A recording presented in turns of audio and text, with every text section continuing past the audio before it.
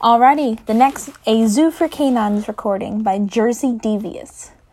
Chapter 3, The White Horse. Notes, chugging smoothly along, my dudes. Here's an update, my dudes. At 7:45, Dick pulled over on the side of the road to check his cell phone and was surprised to find he had service. This was high up in the mountain. This high up in the mountain, this deep in the forest, he thought it impossible. He'd been driving for hours and his vision was swimming, and his hands ached from gripping the wheel with a bloodless grip, and they ached from punching Jason's stunned face, and more minorly the dried blood down his face had started getting itchy. He sat on the side of the road for a couple minutes, attempting to relax his breathing. It failed miserably. His breath skittered like a stone across water. So he did the thing that Batman did when he was alone. He called his Robin. "Hey, kiddo," Dick said. "How are you? How's life? I miss you already." "Brown is accompanying me in my studies tonight," Damien said.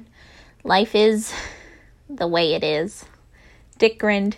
It must have looked awful. It must have looked hideous, because that's how it felt to hold. "Tell her I said hey." "How are you? How is father?"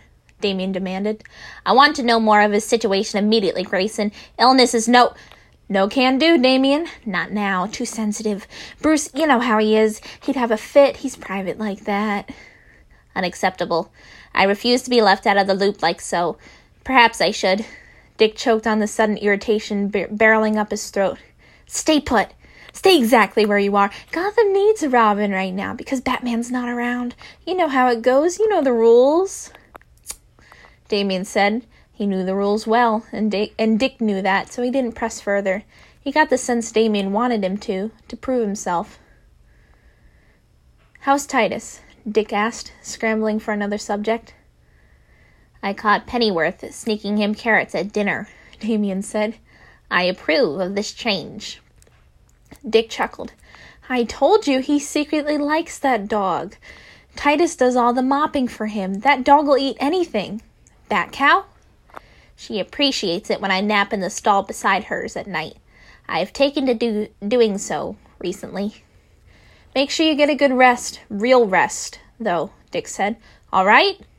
And how are you, actually?" Dick didn't expect a direct answer, not with Steph in the room, but he needed Damien to think that he was thinking of him, that he wondered about how Damien was doing. It was an important thing to reinforce. "Fine," Damien said tersely. "I miss you, as well," he added in a whisper. "I won't tell anyone," Dick said through a grin. "Go get everyone. I want to talk to them. Pass the phone to Steph while you're at it." There were muffled static key noises as the phone was passed off, and then Steph chirped, "Coolest Batgirl speaking." "Hey, Steph."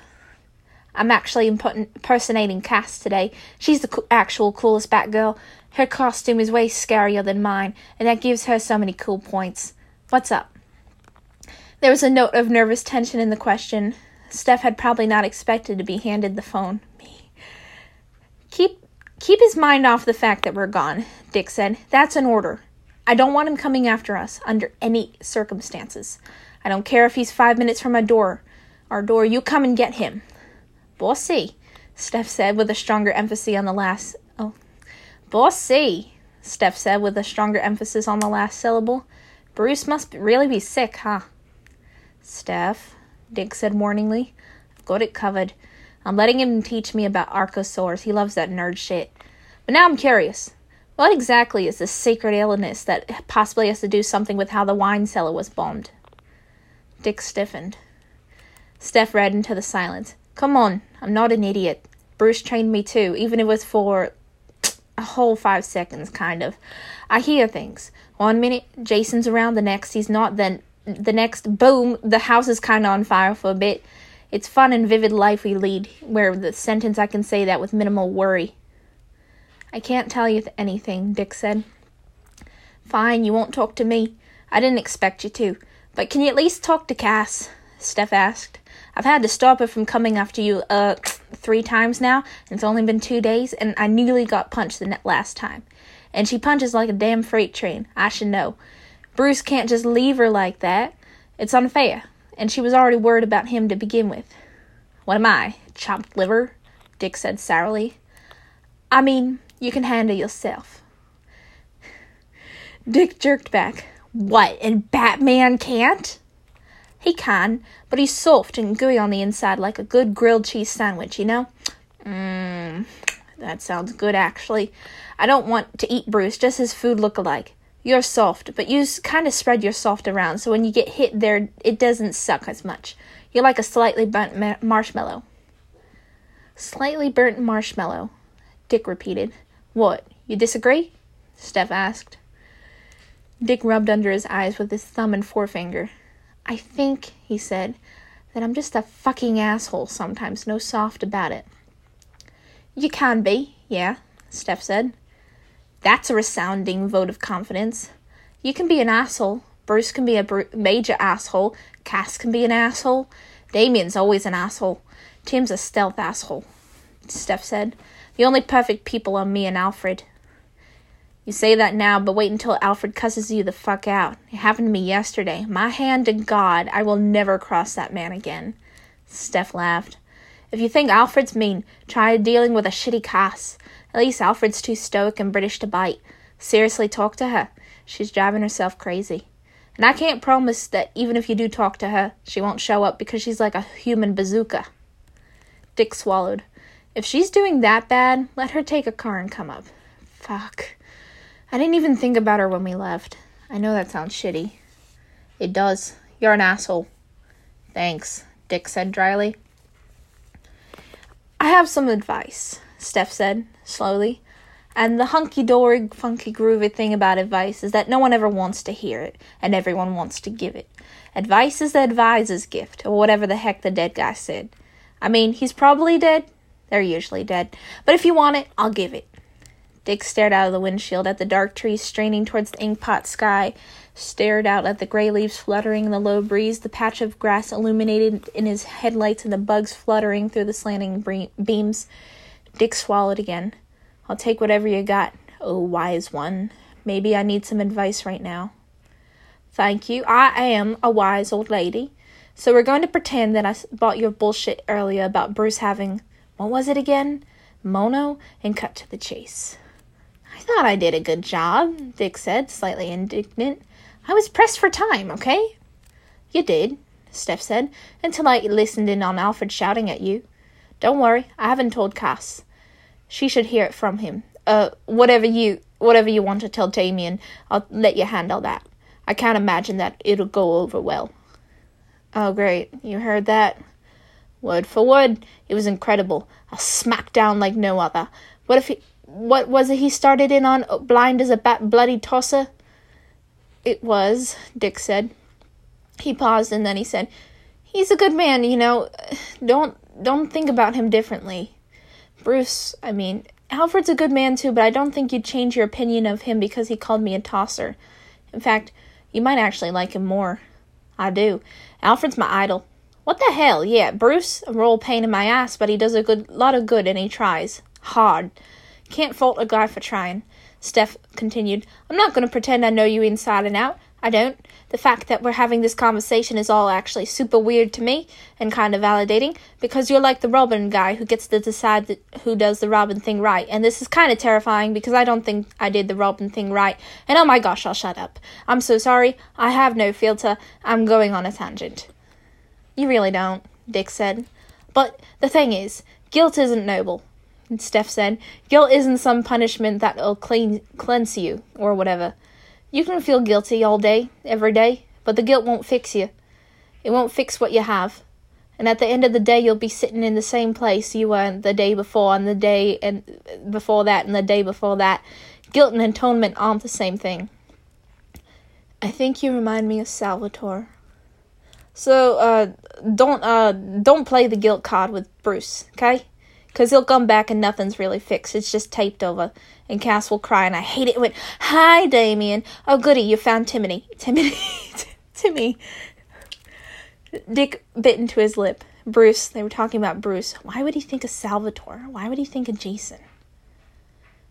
Pass the phone to Tim, Dick said, roughly. Oh, what? Oh, what the? Oh, it's Dick? Hey, Dick, Tim said. I didn't know you were talking to Steph. I should talk to Steph more, apparently. She's a wise old lady.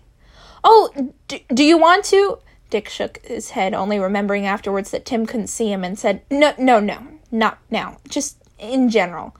How are you, Tim? Oh, good. Saving Gotham single-handedly because everyone goofs off when Bruce isn't around. I mean that for real. I'm doing all the work. Please hurry up and bring Bruce back so I can gloat to him about it. Dick barked a laugh. Wish I was goofing off. Got my teeth rattled today. What? Bruce wouldn't... What? No. Not Bruce. Jesus, Dick said. He felt sick to his stomach at the implication alone. It was Jason. Tim was silent. What are you thinking, kid? Dick said. Well, I was just thinking... You know, how thinking goes, Tim said, nervously. Damien, I swear I'll give you the phone soon. Dick, I'm gonna step outside for a moment. Dick leaned forward so his head was resting against the steering wheel. He waited until he heard the click of a door shutting and the thump, thump, thump of feet on the wood floors for a while before he said, Tim? I'm not an idiot, okay? Why does everyone think I think that about them? Dick sighed. Because you're trying to keep us out of the loop. I understand Damien. He's like 5. He's a sensitive toddler asswipe. But how do you and Bruce just up and decide to just leave with Jason, who doesn't even talk to any of us, when I know there's something up? Dick pressed his forehead even harder against the steering wheel's leather. Tim, I know what's going through your head. And it's not that you weren't good enough, kiddo. It was just... Jason does something for Bruce that none of us can do. How was that relative here? Tim whined. Jason died and he lived. I helped him do that. I don't understand why I can't help now. Dick's short fuse ran out. Something about Tim's tone, something about Dick's stay, something about the damaginess from the dried blood he never bothered to wash off his face. I'm sick and fucking tired of trying to fix things Bruce fix up, okay? Call me tomorrow. I'll be a good little Robin then. I'll tell you everything you want to hear. Everything. But until then, I'm done, okay? I've had it. I swear to God, I fucking had it. How are you, Dick? Tim asked softly. I want to get out of this fucking car and lay down in the middle of the road and just wait, Dick snarled. Dick? Tim said, alarmed. Dick slammed his head against down on the wheel. You know what's the worst? I keep on doing this. I keep getting short with people and screwing things up 5 ways to Sunday, you know? What happened? Tim asked. I got into a fight with Jason. Bruce was mad. I said something awful that I can't take back because it was kinda true, and he told me to cool down, and I've been driving around the boondocks since fuck knows when. What did you say? Dick huffed. Can't tell you. Tim groaned. Dick, this is what I mean. How are any of us supposed to help if you won't tell anyone what's wrong in the first place? Maybe I respect Bruce's right to privacy, Dick said icily. What happens to him, Tim said shortly, happens to all of us. He's the Jenga block. The what? Tim sniffed. The Jenga block, the one that if you pull it out, the whole thing topples over. It's him. We have to know things, Dick. Why can't anyone just call him, or Jason, I guess, or anyone else for 5 fucking minutes? Dick, Tim said, you started this call. Dick swung the car door open and smashed his phone on the asphalt with a strangled scream. He picked up the shattered pieces and threw them through the air, still screaming, and they landed in the gravel on the other side of the road. He kicked the front tire, slammed the car door shut, and then punched the metal side of the car with his split-knuckled right hand, and didn't bat an eye when something in his hand cracked, and the pain like spitting fire bolted up his arms. It seemed to shock him out of his violent stupor, just for an infinitesimal moment, but then he grabbed his hair with both hands and pulled until thin clots came out and they drifted to the asphalt. Blood dotted the roots of one clump, and Dick prodded at the empty spot. His fingers came away red. Real smart, you fucking imbecile. Now you have to drive with a broken hand, he thought viciously at himself, and that was enough to make him crumple to the ground beside the SUV and cup his face in his hands and sob. Whatever threshold he had, and sometimes his threshold seemed to be drawn arbitrarily, sometimes his thresholds made no lateral sense, it was all just a fucking guessing game, he had reached it and rushed past it hours ago. Dick had screamed at Bruce's grave. He had wailed at Bruce's grave. He had craned his head and sobbed into the dirt before Bruce's grave, but he had never walked away from it. It felt like he lived it. He breathed it like he had grave dirt for blood. It felt like sometimes, like he was losing his dad by inches, and now he had lived it. He was terrified and certain that this slow death was worse. His heart pumped faster, and Dick found it harder to breathe because it was like inflating paper bags and expecting a steel cage to bend in time with them. And he thought about how he'd left Bruce there with Jason, someone Bruce wouldn't fight back against. He was an idiot. He was a fool. Would he come back to a murder scene? Or would he come back to Bruce perfectly alive, perfectly fine, doing something perfectly Bruce, like sitting on top of the refrigerator and reading? Somewhere logically he knew it would be the latter, but there was still that doubt, that fear, that anger that lived inside him that liked to say otherwise. He was an idiot for putting Bruce in danger. He was a monster for refusing to believe Jason had changed. He had to stop feeling guilty, but how on this green earth was that possible, when there was so much he had to be guilty for? He thought of the treehouse, the one that Bruce had kept meticulously clean all those years, despite the fact that Dick had outgrown it a long, long time ago.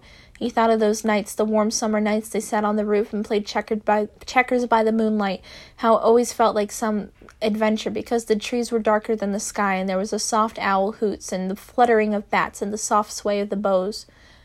The stars Dick had loved the most.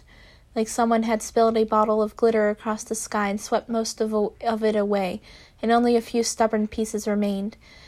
Bruce taught him to navigate by those stars. It was the mark of a man to think of his childhood and say to himself, when did it all get so complicated? Dick pulled himself off the ground, favoring his aching hand.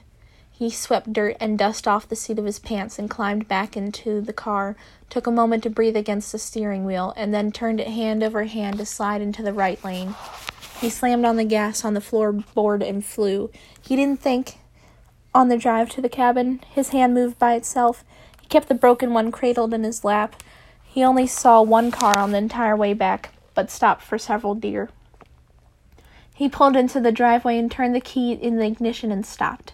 His mind had gotten frighteningly blank, the kind of whiteout where he couldn't seem to figure out how to open the door and get out of the car and get into the cabin, the kind where he could only seem to sit there in incapable thought.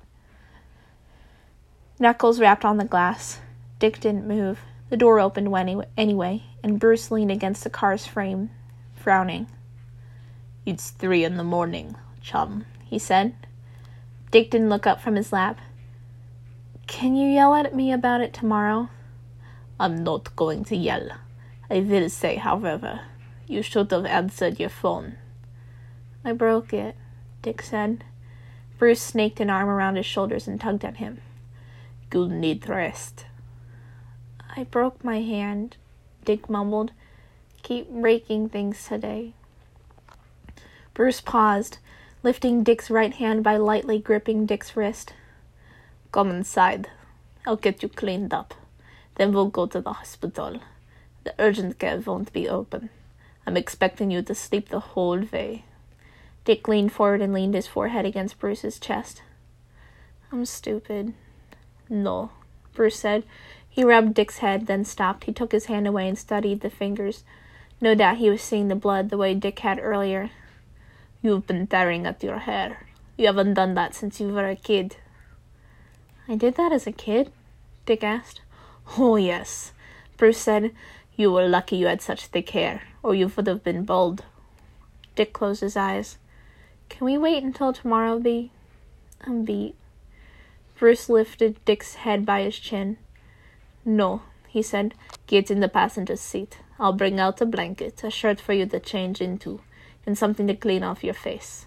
You can sleep on the way." Dick nodded against Bruce's chest. Bruce carefully leaned Dick back against the seat and walked off. He looked back at Dick from the door, and something in his shoulders slumped. Dick hated the way it looked. When Bruce got back, Dick hadn't moved. He dozed off with his chin against his chest, and Bruce woke him up with a gentle shake. "I'm going to count to 3, and then I'm going to pick you up," Bruce said. "I can do it," Dick rasped. "Give me a minute." "I already gave you 5. We're doing it my way now. On 3. 1, 2, 3. Bruce lifted Dick with a grunt and carried him around the front of the car, did some finagling to open the door, and slid Dick into the seat. He stuffed a pillow under Dick's head and leaned over and dropped a folded shirt on the center console. Under his arm he tucked a small white bottle and a travel mug. He handed the mug to Dick and unscrewed the cap, shaking out a couple pinkish pills into his palm. "Ibuprofen," he explained, dropping the pills into Dick's hand. Dick knocked them back with a swig of water from the mug. "Thanks." Bruce pressed a kiss to his temple. "I'll be back." Dick rolled against the pillow and squeezed his eyes shut and waited. The bruising over his face twinged, but not enough for him to turn his face away. It was too comfortable. He did lift his head when the gravel crunched under footsteps, but it wasn't Bruce. "Jason," Dick said, mildly surprised. "You look like shit," Jason said, hands thrust into the pockets of his polar bear jammies. He looked awkward. "I'm sorry." No, you didn't break my hand or anything like that," Dick said. "I went mano a mano with the car. Lost pretty bad." Jason snorted. "I did the list," he said, casually. Dick blinked. "The what?" "The list. You asked me to do a list." "Oh," Dick said. "Sorry, man. That feels like it was 7 years ago. Totally forgot." Jason scratched the back of his neck. "It's okay. Well, feel better, I guess." "Thanks," Dick said. Guilt and atonement aren't the same thing. "And, listen, I was really an asshole today. I've been an asshole all day. If there's anything else I can do to make up for it, let me know." Jason beamed at him, genuinely beamed, and Dick was starting to understand why Bruce loved this kid so much. It was hard to read violence in an expression like that. "Just, listening would be nice. And a strawberry milkshake?" Dick grinned back. "Got it. Strawberry milkshake it is." Jason smiled and then turned to leave and then turned around like he had something to say. But he thought better of it and continued up the steps and through the front door. He passed by Bruce, who had a blanket thrown over his shoulder and was holding a pack of frozen peas, a towel, and a smaller washcloth. They chatted for a second, but Dick couldn't make out what they were saying. Then Bruce came around and wrapped the frozen bag of peas in the towel. "We were lucky," he said. "I found something for you in the ice with that." Bruce laid it delicately over the hand in Dick's lap, then tossed the blanket over Dick, tucking it around his shoulders. He took the corner of the washcloth and dabbed it at Dick's face, and sometimes he had to scrub away the dried, flaky blood, but on the whole it was a soft touch that Dick craned his head into. When he was done, Bruce pulled the lever that reclined the seat and laid it flat. "Done," Bruce said, dropping the washcloth on the floorboard. "Let's go, chum." Bruce settled into the driver's seat and reversed it out of the driveway. Dick didn't remember much after that. He rolled over and knocked out for most of the drive. He did remember Bruce shaking him awake and to ask him if he needed anything at a gas station, and he remembered the kiss on the temple Bruce had given him when he'd gotten back. But he didn't remember much after that. He didn't even recall sleeping. His brain was just blissfully empty. When they arrived at the hospital, Dick managed to walk in, but Bruce kept a hand braced at the small of his back. They checked in, and Bruce filled everything out, while Dick kept his face pressed into Bruce's shoulder and kept his eyes shut. It was a quick affair. The ER was deserted at this hour, and the doctor, thankfully, didn't ask too many prying questions. He did have Bruce leave the room so he could do the "Do you feel safe with him?" talk, which Dick responded to by snarling, "That's the best man I've ever met, and I've met Superman." The doctor was quiet after that. Dick got a blue cast. The doctor lent Bruce a Sharpie, and Bruce bent down and signed over the part of the cast that stretched over Dick's palm. "You're a dork," Dick said. Bruce capped the Sharpie. "I had to be the first." "You'll be the only one. We don't have Sharpies." Bruce glanced out of the open door and slipped the Sharpie into his pocket. He opened the wallet and dug out a $100 bill and left it in one of the drawers in pristine white hospital cupboards. "We do now," he said. They left around 6:30 in the morning. The sun was just peering over the horizon, and the air was gray and thick, and the sky was overcast, but the birds were chirping, and it was kind of beautiful in its own way, so Dick kept his eyes open on the ride home. That was how he saw what it was exactly that Bruce had signed. "You signed it," he whispered. You signed it, Dad." Bruce was quiet for a moment. "I did," he said. "I can mark it out. I was not thinking." "No, I like it," Dick said. "I really do." "Good," Bruce said warmly. Dick scraped his bottom teeth against his lip, biting down, shearing a bit of skin off. "There's something I owe you an apology for." "There's nothing you owe me an apology for." "I said something pretty awful," Dick said, "and I'm sorry." "You've been stressed," Bruce said. Dick shook his head. That's not an excuse, B." Bruce curved the wheel around a steep bend. "But it makes it understandable. You're forgiven, Dick. You always will be." "Can I just, Dick said. "Oh, is that a turkey?" Bruce nodded. Dick grinned. The turkey stalled as the SUV thundered by, standing up and shaking on stilt-like legs, watching them fearfully with one eye. "Awesome. I don't think I've ever seen a wild turkey." Bruce glanced at him. "You were saying?" "I just wanted to say that, Dick said. Silence fell after his words. There was so much he wanted to say. It hurt like hell to watch you do that to yourself was one. It still hurts that I wasn't enough for you to live after Jason died was another. I still think about you dying all the time was a third. "You're the Jenga block," Dick said, finally. Bruce's brows crumpled, confused. "I'm the what?" "The Jenga block. The one that, if you pull it out, every other block comes tumbling down. That's you. And there's a lot of people who are really worried, and I tried covering you, but I don't think I should, because for one thing, I was shit at it. And for another thing, they love you. How are they supposed to help if they don't know what's going on?" Bruce's eyes flicked to Dick, briefly. "When did you get wise?" he said. He was fond of the tortoise-like way he was, armored, slow, quiet. "I am repeating verbatim what Tim yelled at me earlier before I broke my phone," Dick said. "You should have heard it. Steph helped me set me straight, too." "I'm proud of them." Dick leaned his head back and let his eyes drift closed momentarily. "Tell them... That's what you should tell them. Exactly that. I also maybe told Cass to come up. She's worried." Bruce grunted. "Keep Jason occupied for that. She's not going to treat him kindly. She's worse than you about that." Dick's face twisted in offense. No one's worse than me. I'm the #1 Bat Guardian." "If that's what you'd like to believe," Bruce said, but he said it warmly. Dick felt his face stretch into a smile. "I do have a question, though." "Go for it." "Why?" Dick asked. "The day you're doing an interesting thing," Bruce said, "where you say and name phrases and expect me to parse them and end up with the exact meaning you intended."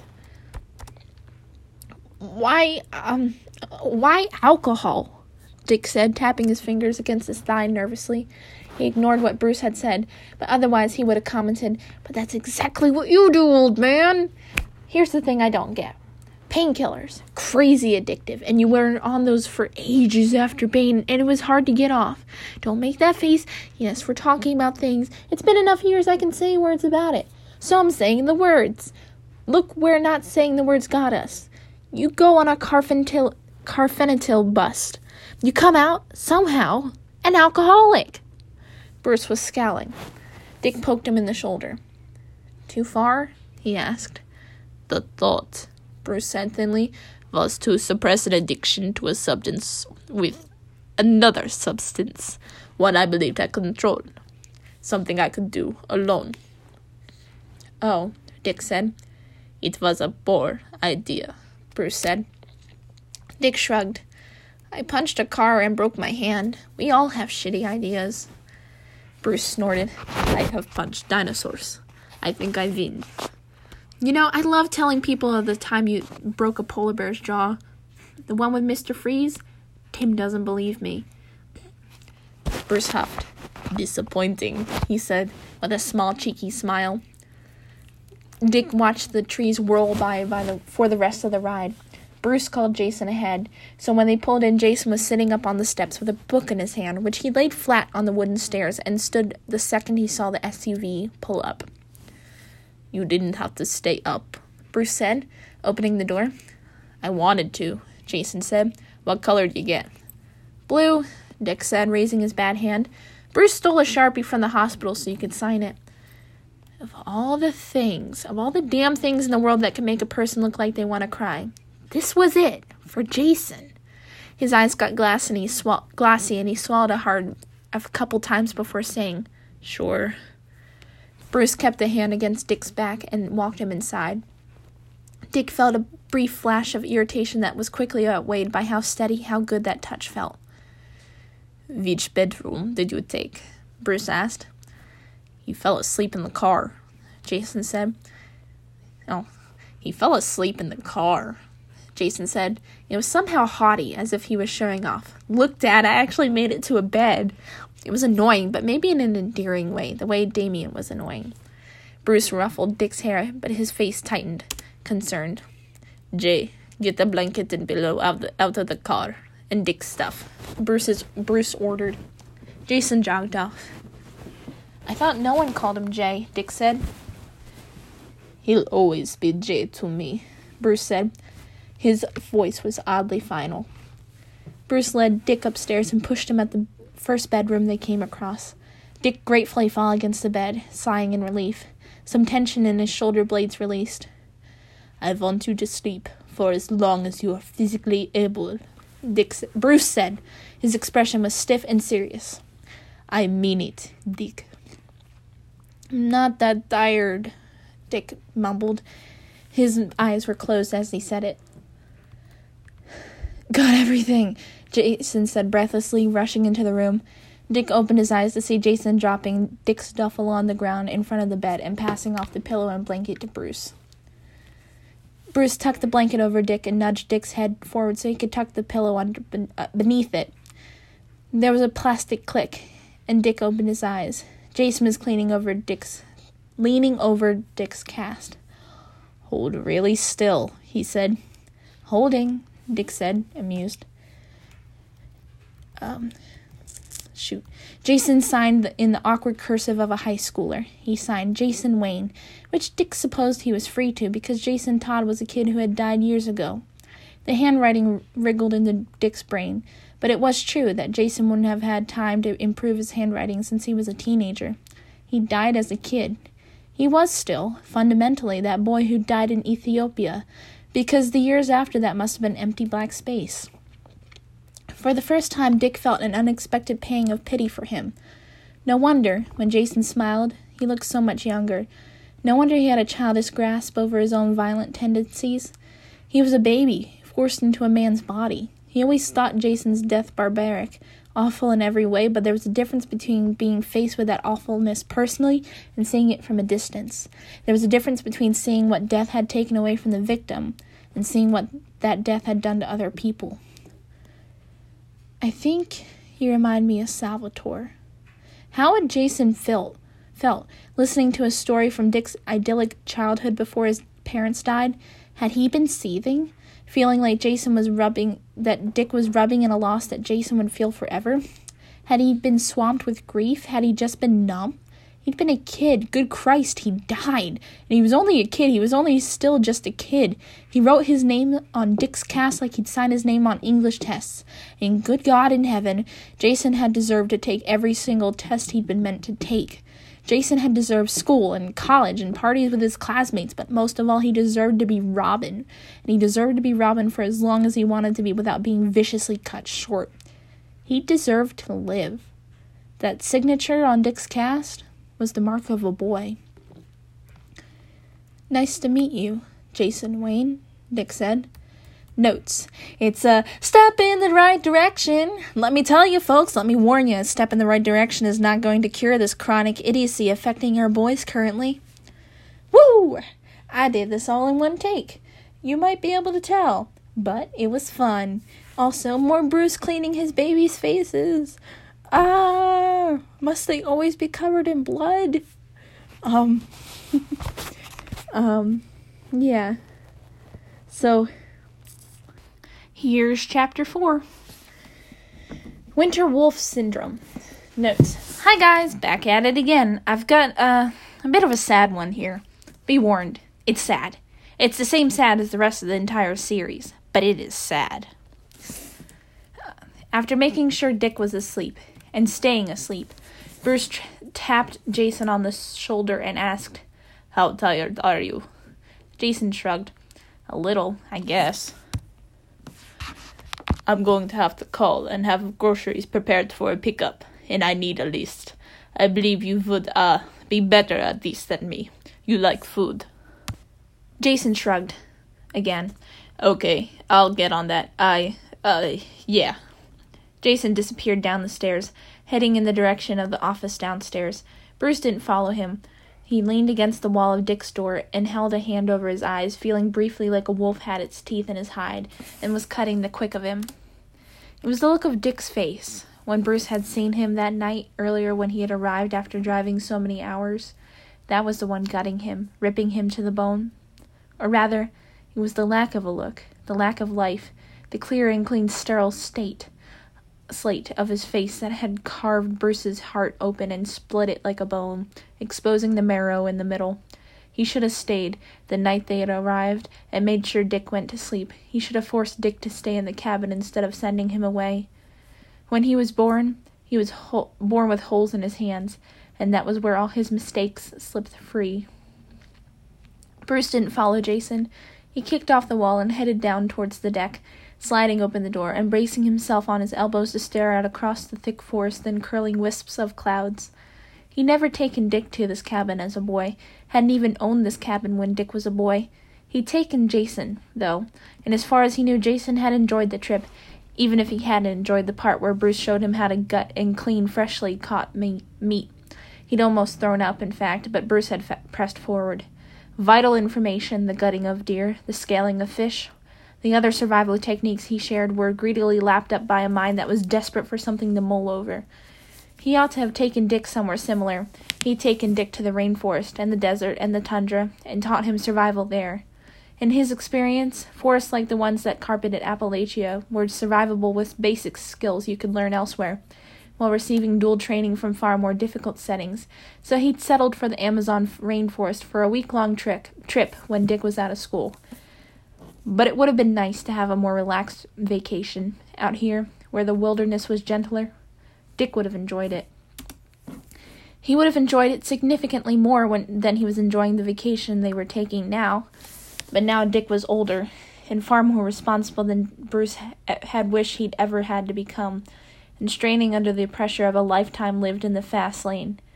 Dick had used to be capable of slowing down, doing less, but over the years Bruce had noticed that Dick only seemed to increase in speed exponentially.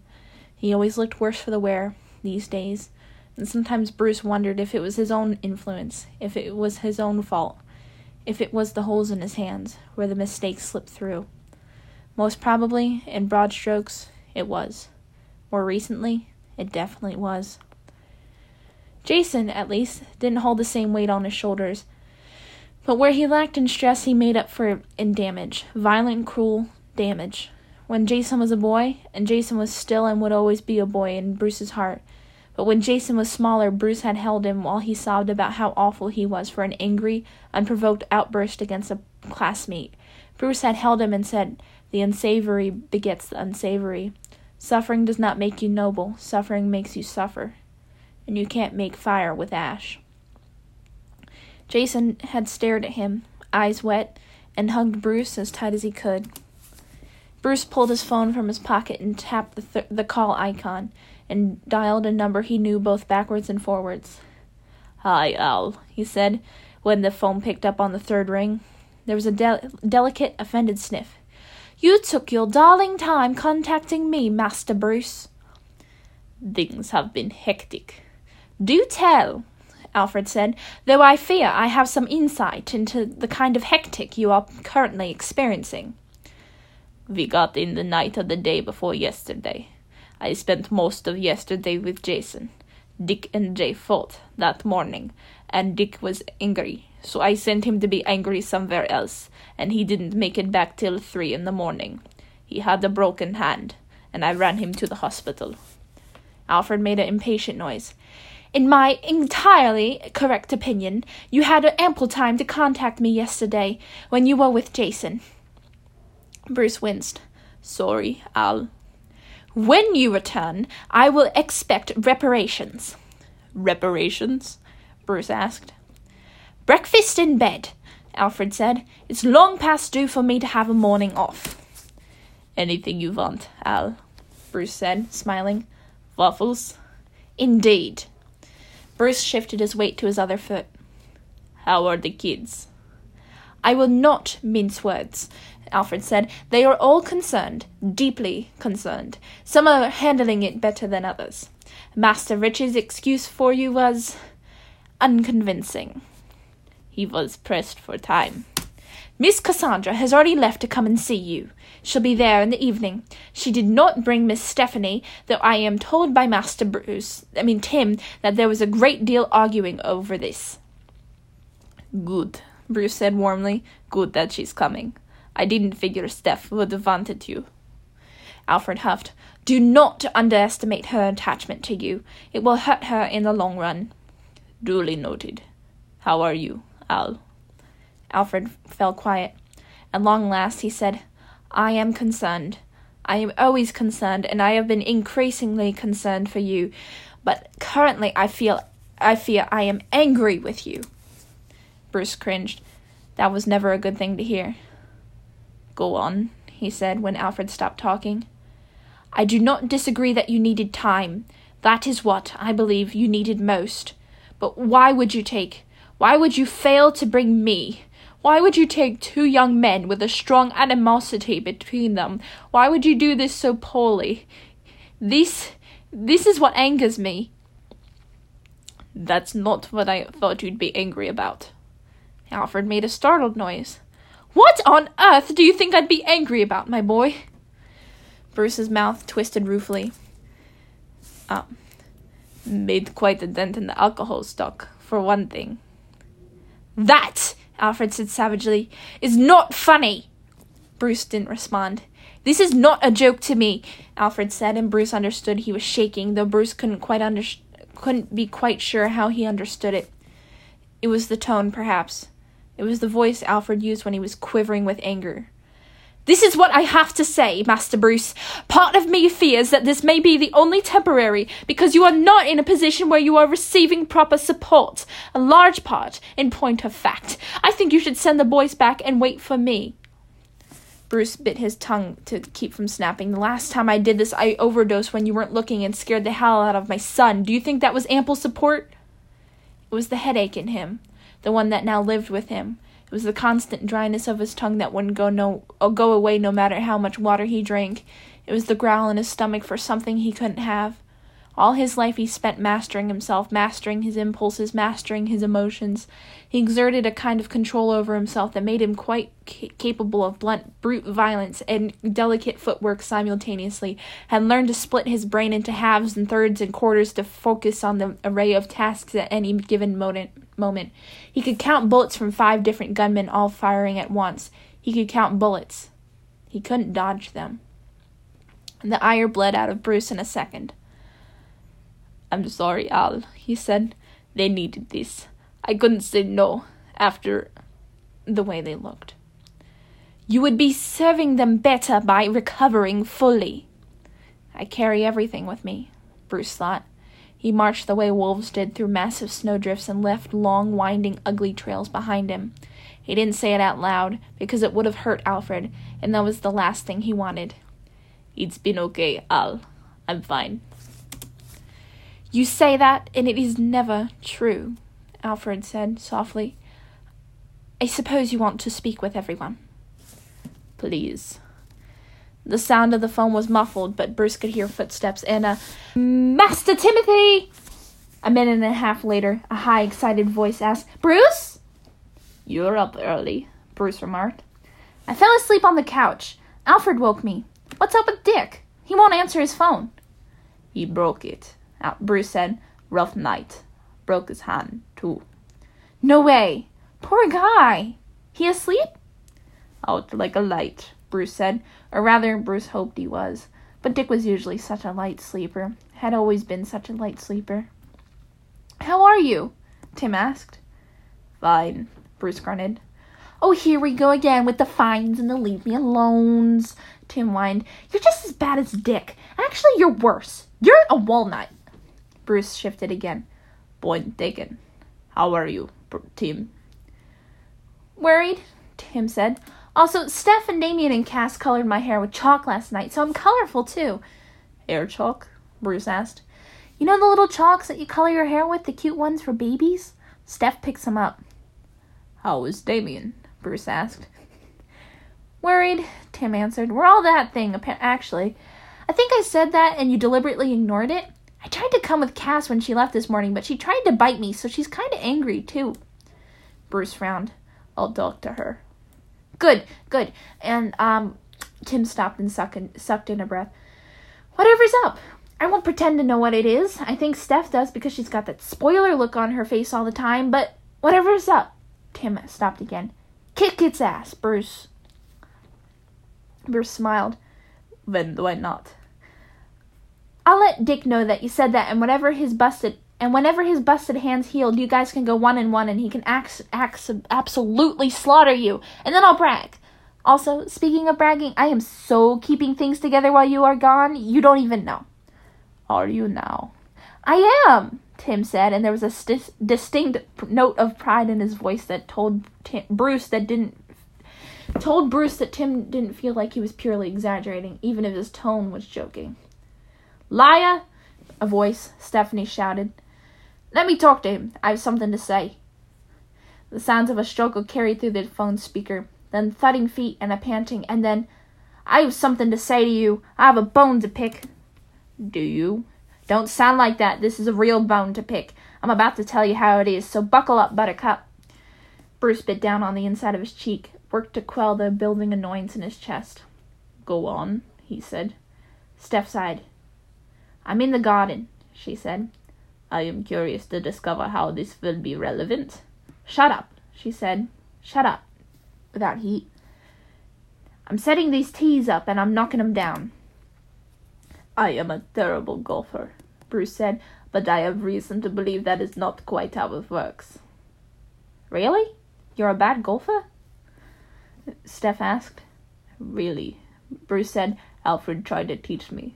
Told me a lot of rot about it being a gentleman's game, and on the first hole I missed so many times that I threw my club in the pond. Steph laughed long, loud. How old were you? 15. Steph's laugh turned into a snort. Are you kidding? If I had done that and my dad had been... Not to say that, Alfred's, Okay, shutting up. Woo for shutting up. I wanted to say, I'm in the garden. And you know how Damien loves gardening. He does. It reminds me of my mother. He's been out here a lot since you guys left, just pacing. And you know that Tim's bossy. No one can get him to shut up. And Cass, I told Dick she almost punched me the other day. I guess what I'm saying is, you can't just do this to people, okay?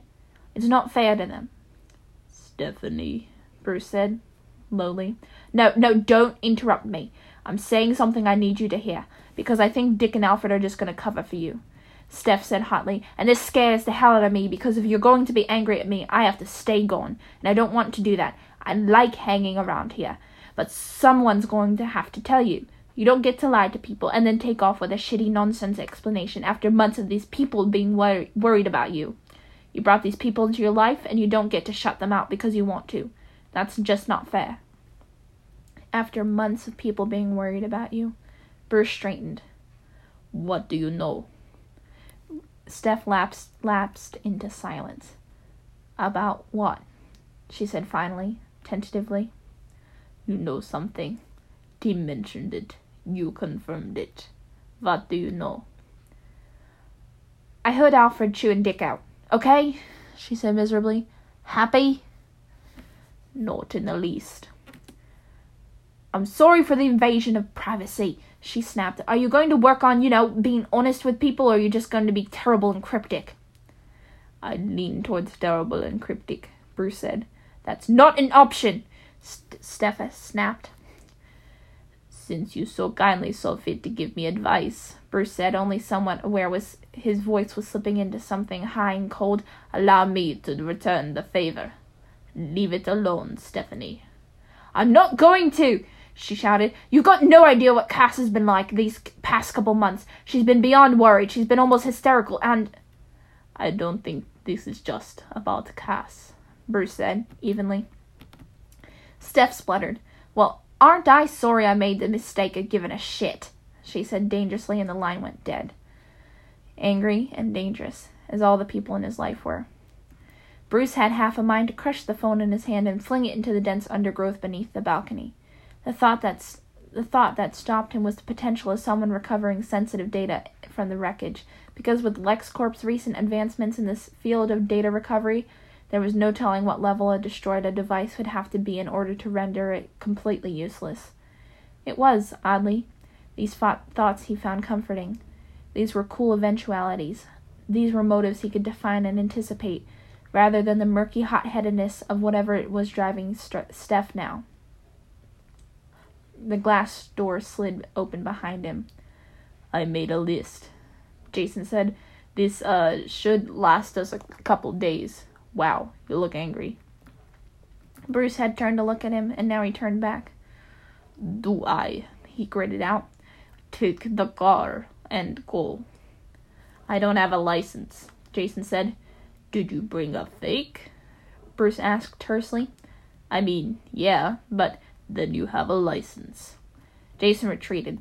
He slid the glass door closed gently, and somehow that small gesture, intended to be kind, rankled. It all rankled.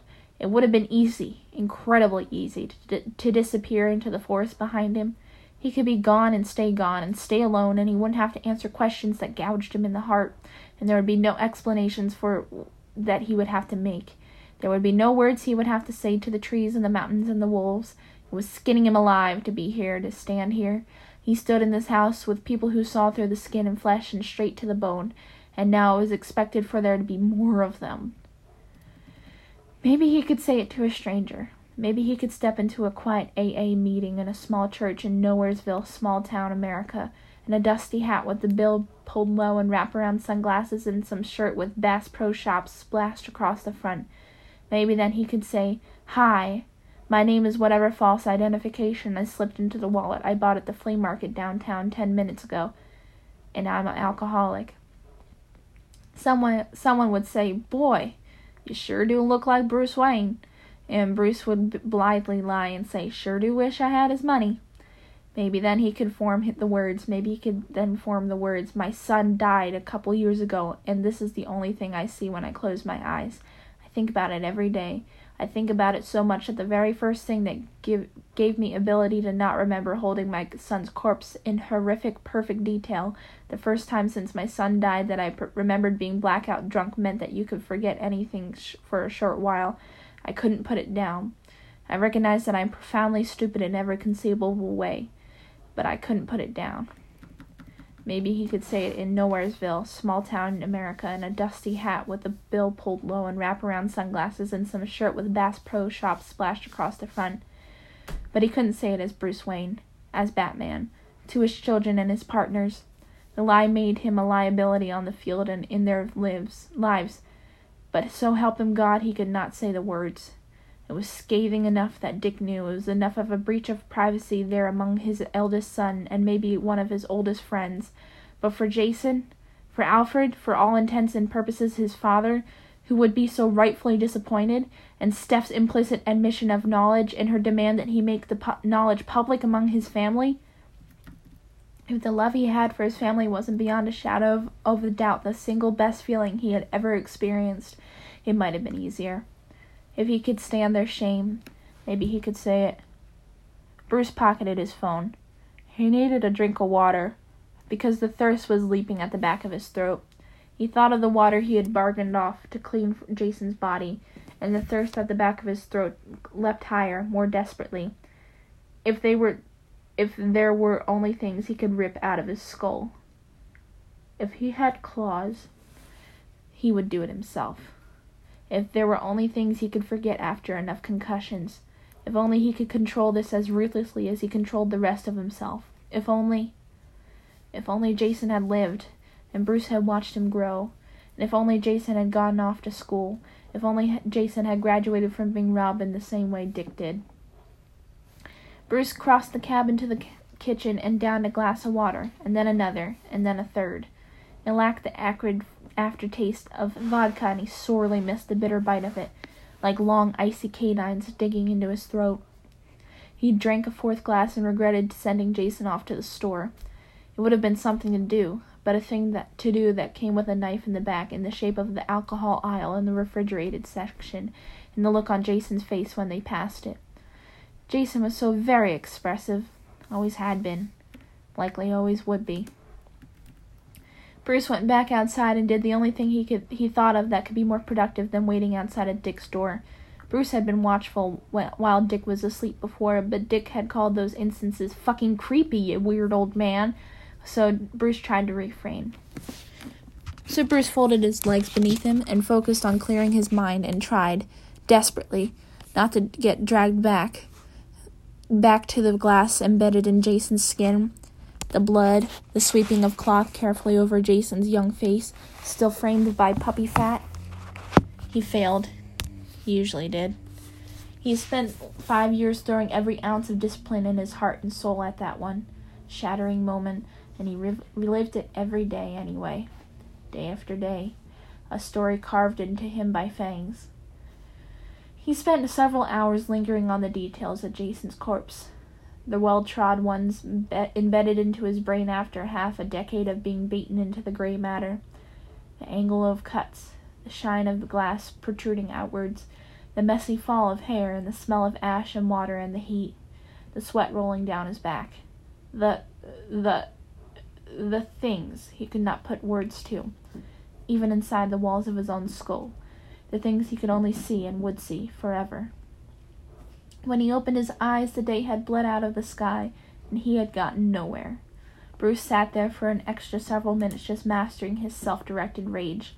He breathed in the sweet night air, and he listened closely to the cricket's song humming through the trees, watched the woods sparkling with fireflies, even turned his head up to the bright night sky that blinked back at him so dispassionately. It used to comfort him, when he was a boy, that the world's suffering was limited to the world. Now he had traveled the galaxy, had logged countless hours studying planets and intergalactic histories, and had come back to the destitute conclusion that the world's suffering was replicated on 100 planets. Pain was universal.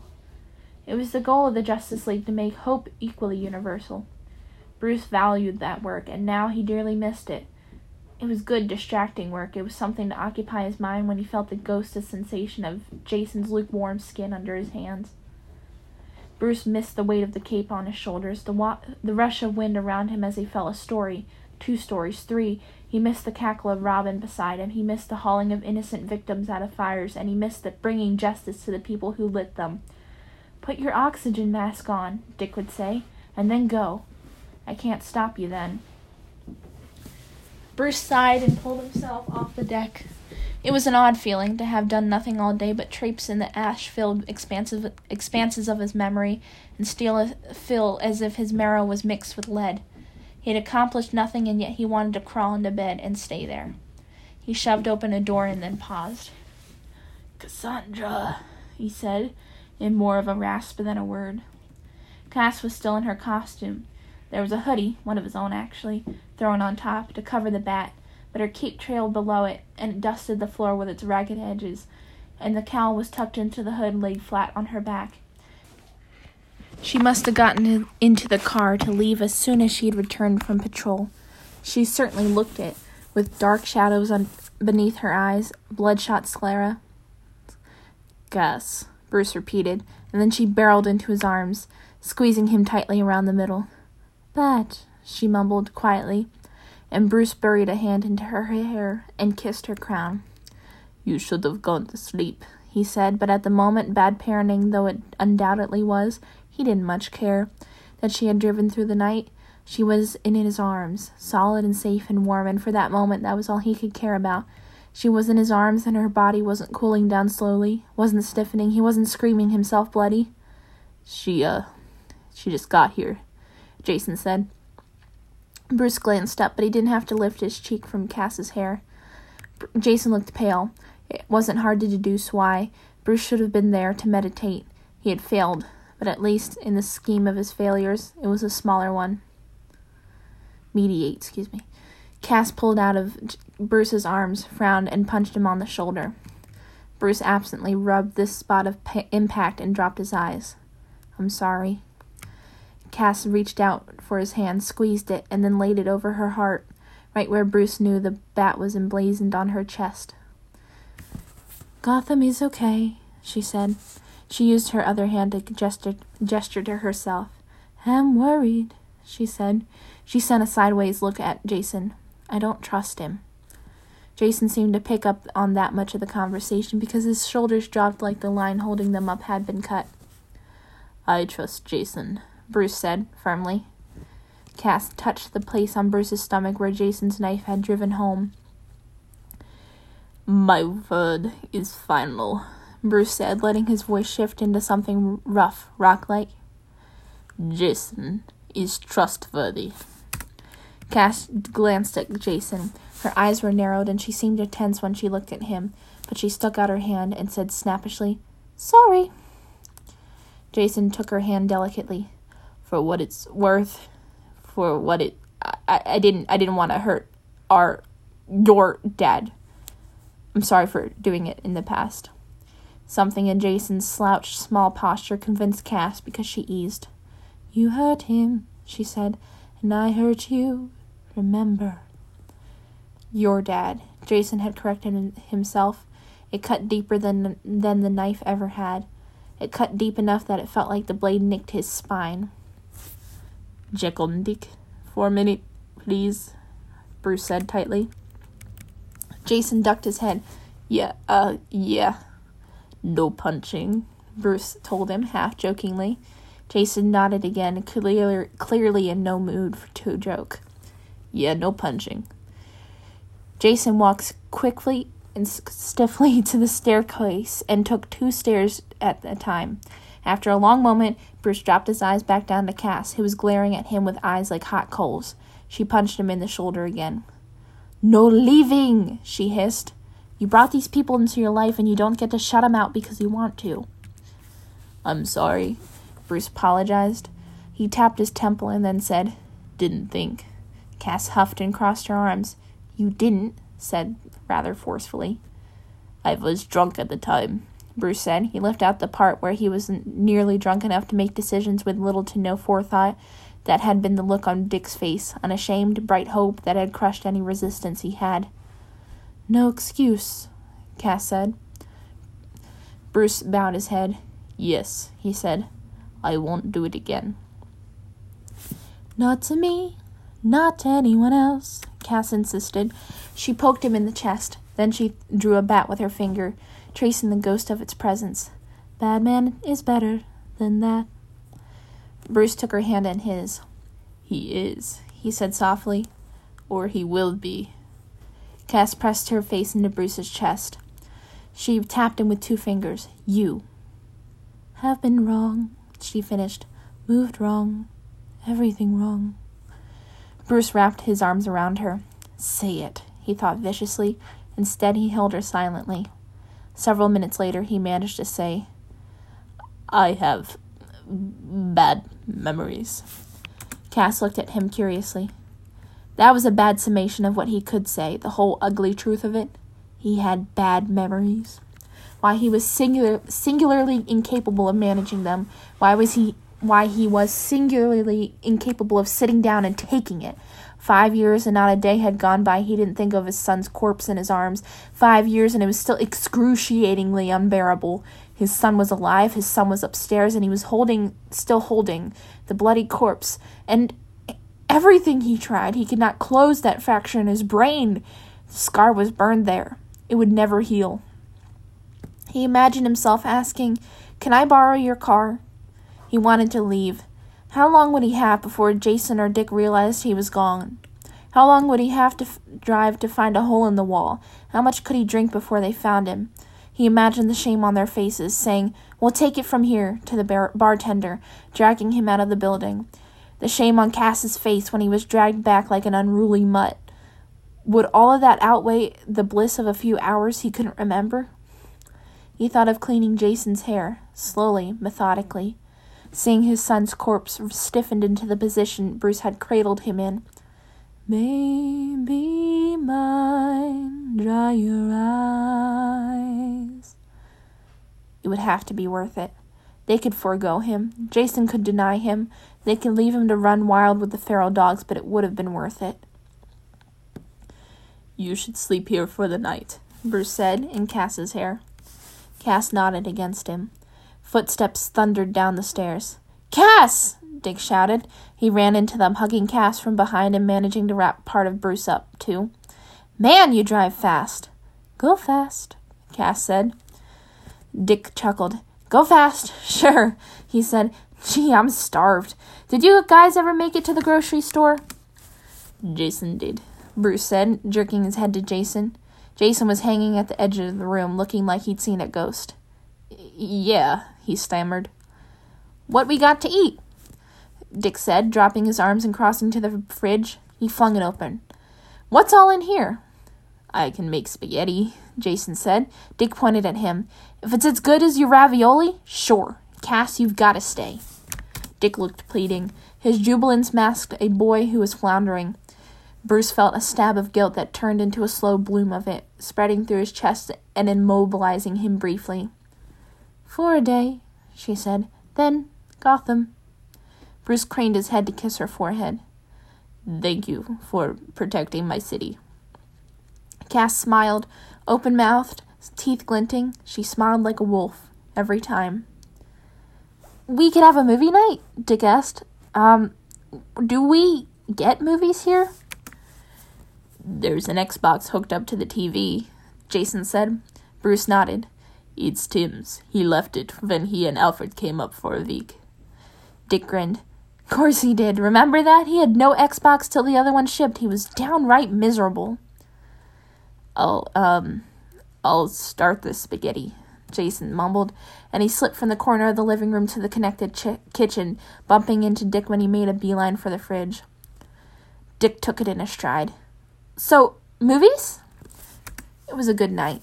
They ended up watching an old Godzilla movie on Starz, Ghidorah, the three-headed monster.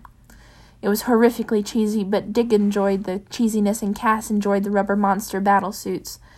And even Jason perked up and chuckled a bit towards the end.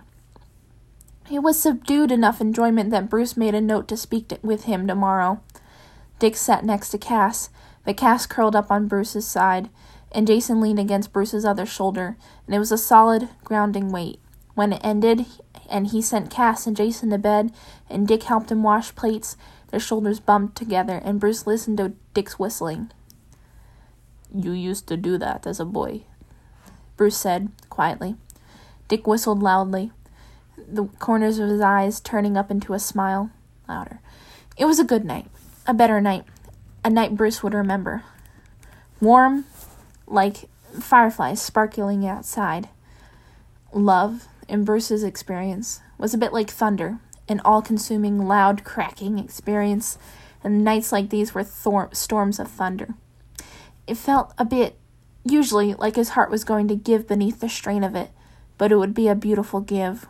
It was his greatest honor to love these kids, to parent them, to call them his, even if only in the privacy of his mind. An honor in a life of honors.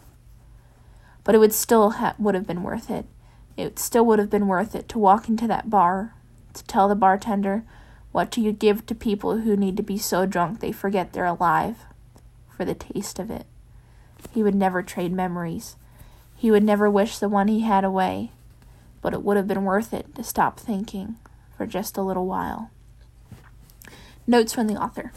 I love sticking Cass into this fic so much. I didn't have her appear in all of Aquarium, which, to be honest, is one of my biggest regrets about that fic, because Cass is fun and good. Notes for me. Sorry about the shitty accents in this chapter. There was a lot of voices to balance, and frankly, I still need practice. I am still learning at this. Cass, oh my gosh, when I started doing Batman fics like a long time ago just for my own enjoyment, I was even worse with accents, so I gave her a sing-song accent, like I am talking like this, softly, yeah, because I couldn't think of anything else for her, and, I used up all the other accents on other people, and unfortunately, the fics that I was reading at the time were not very inclusive of the girls, so the girls kind of got stuck with my worst accents, because I used them less often. If I ever do, a completely, Batgirl, whichever Batgirl-centric fic, I might switch the voice cast around a little bit, just so I can not struggle every single time. But yeah, Cass is supposed to be, a kind of soft, sing-songy kind of voice, because that's what I had at the time. Steph is my horrible rendition of an Australian accent that mostly is made up of, you know what, I'm not going to tell you. And Alfred, I think I did a pretty good job with Alfred. He definitely sounded like an angry British proper person. No Damien this time. Tim is supposed to be a really high-pitched kind of guy, which, again, when I think back on it, probably wasn't the best choice, but I've been doing this same cast for my own self, a very long time now, and I just think it kind of works sometimes. And I think it matches the kind of, manic energy he's displaying in this fic. I don't think manic is the right word, but he's definitely, high energy. Sorry for any, pronunciation issues. I'll definitely be more prepared for the next chapter. But, I hope you enjoyed. Sorry for making you listen to a long recorder's note. And I hope y'all have a good night. Bye.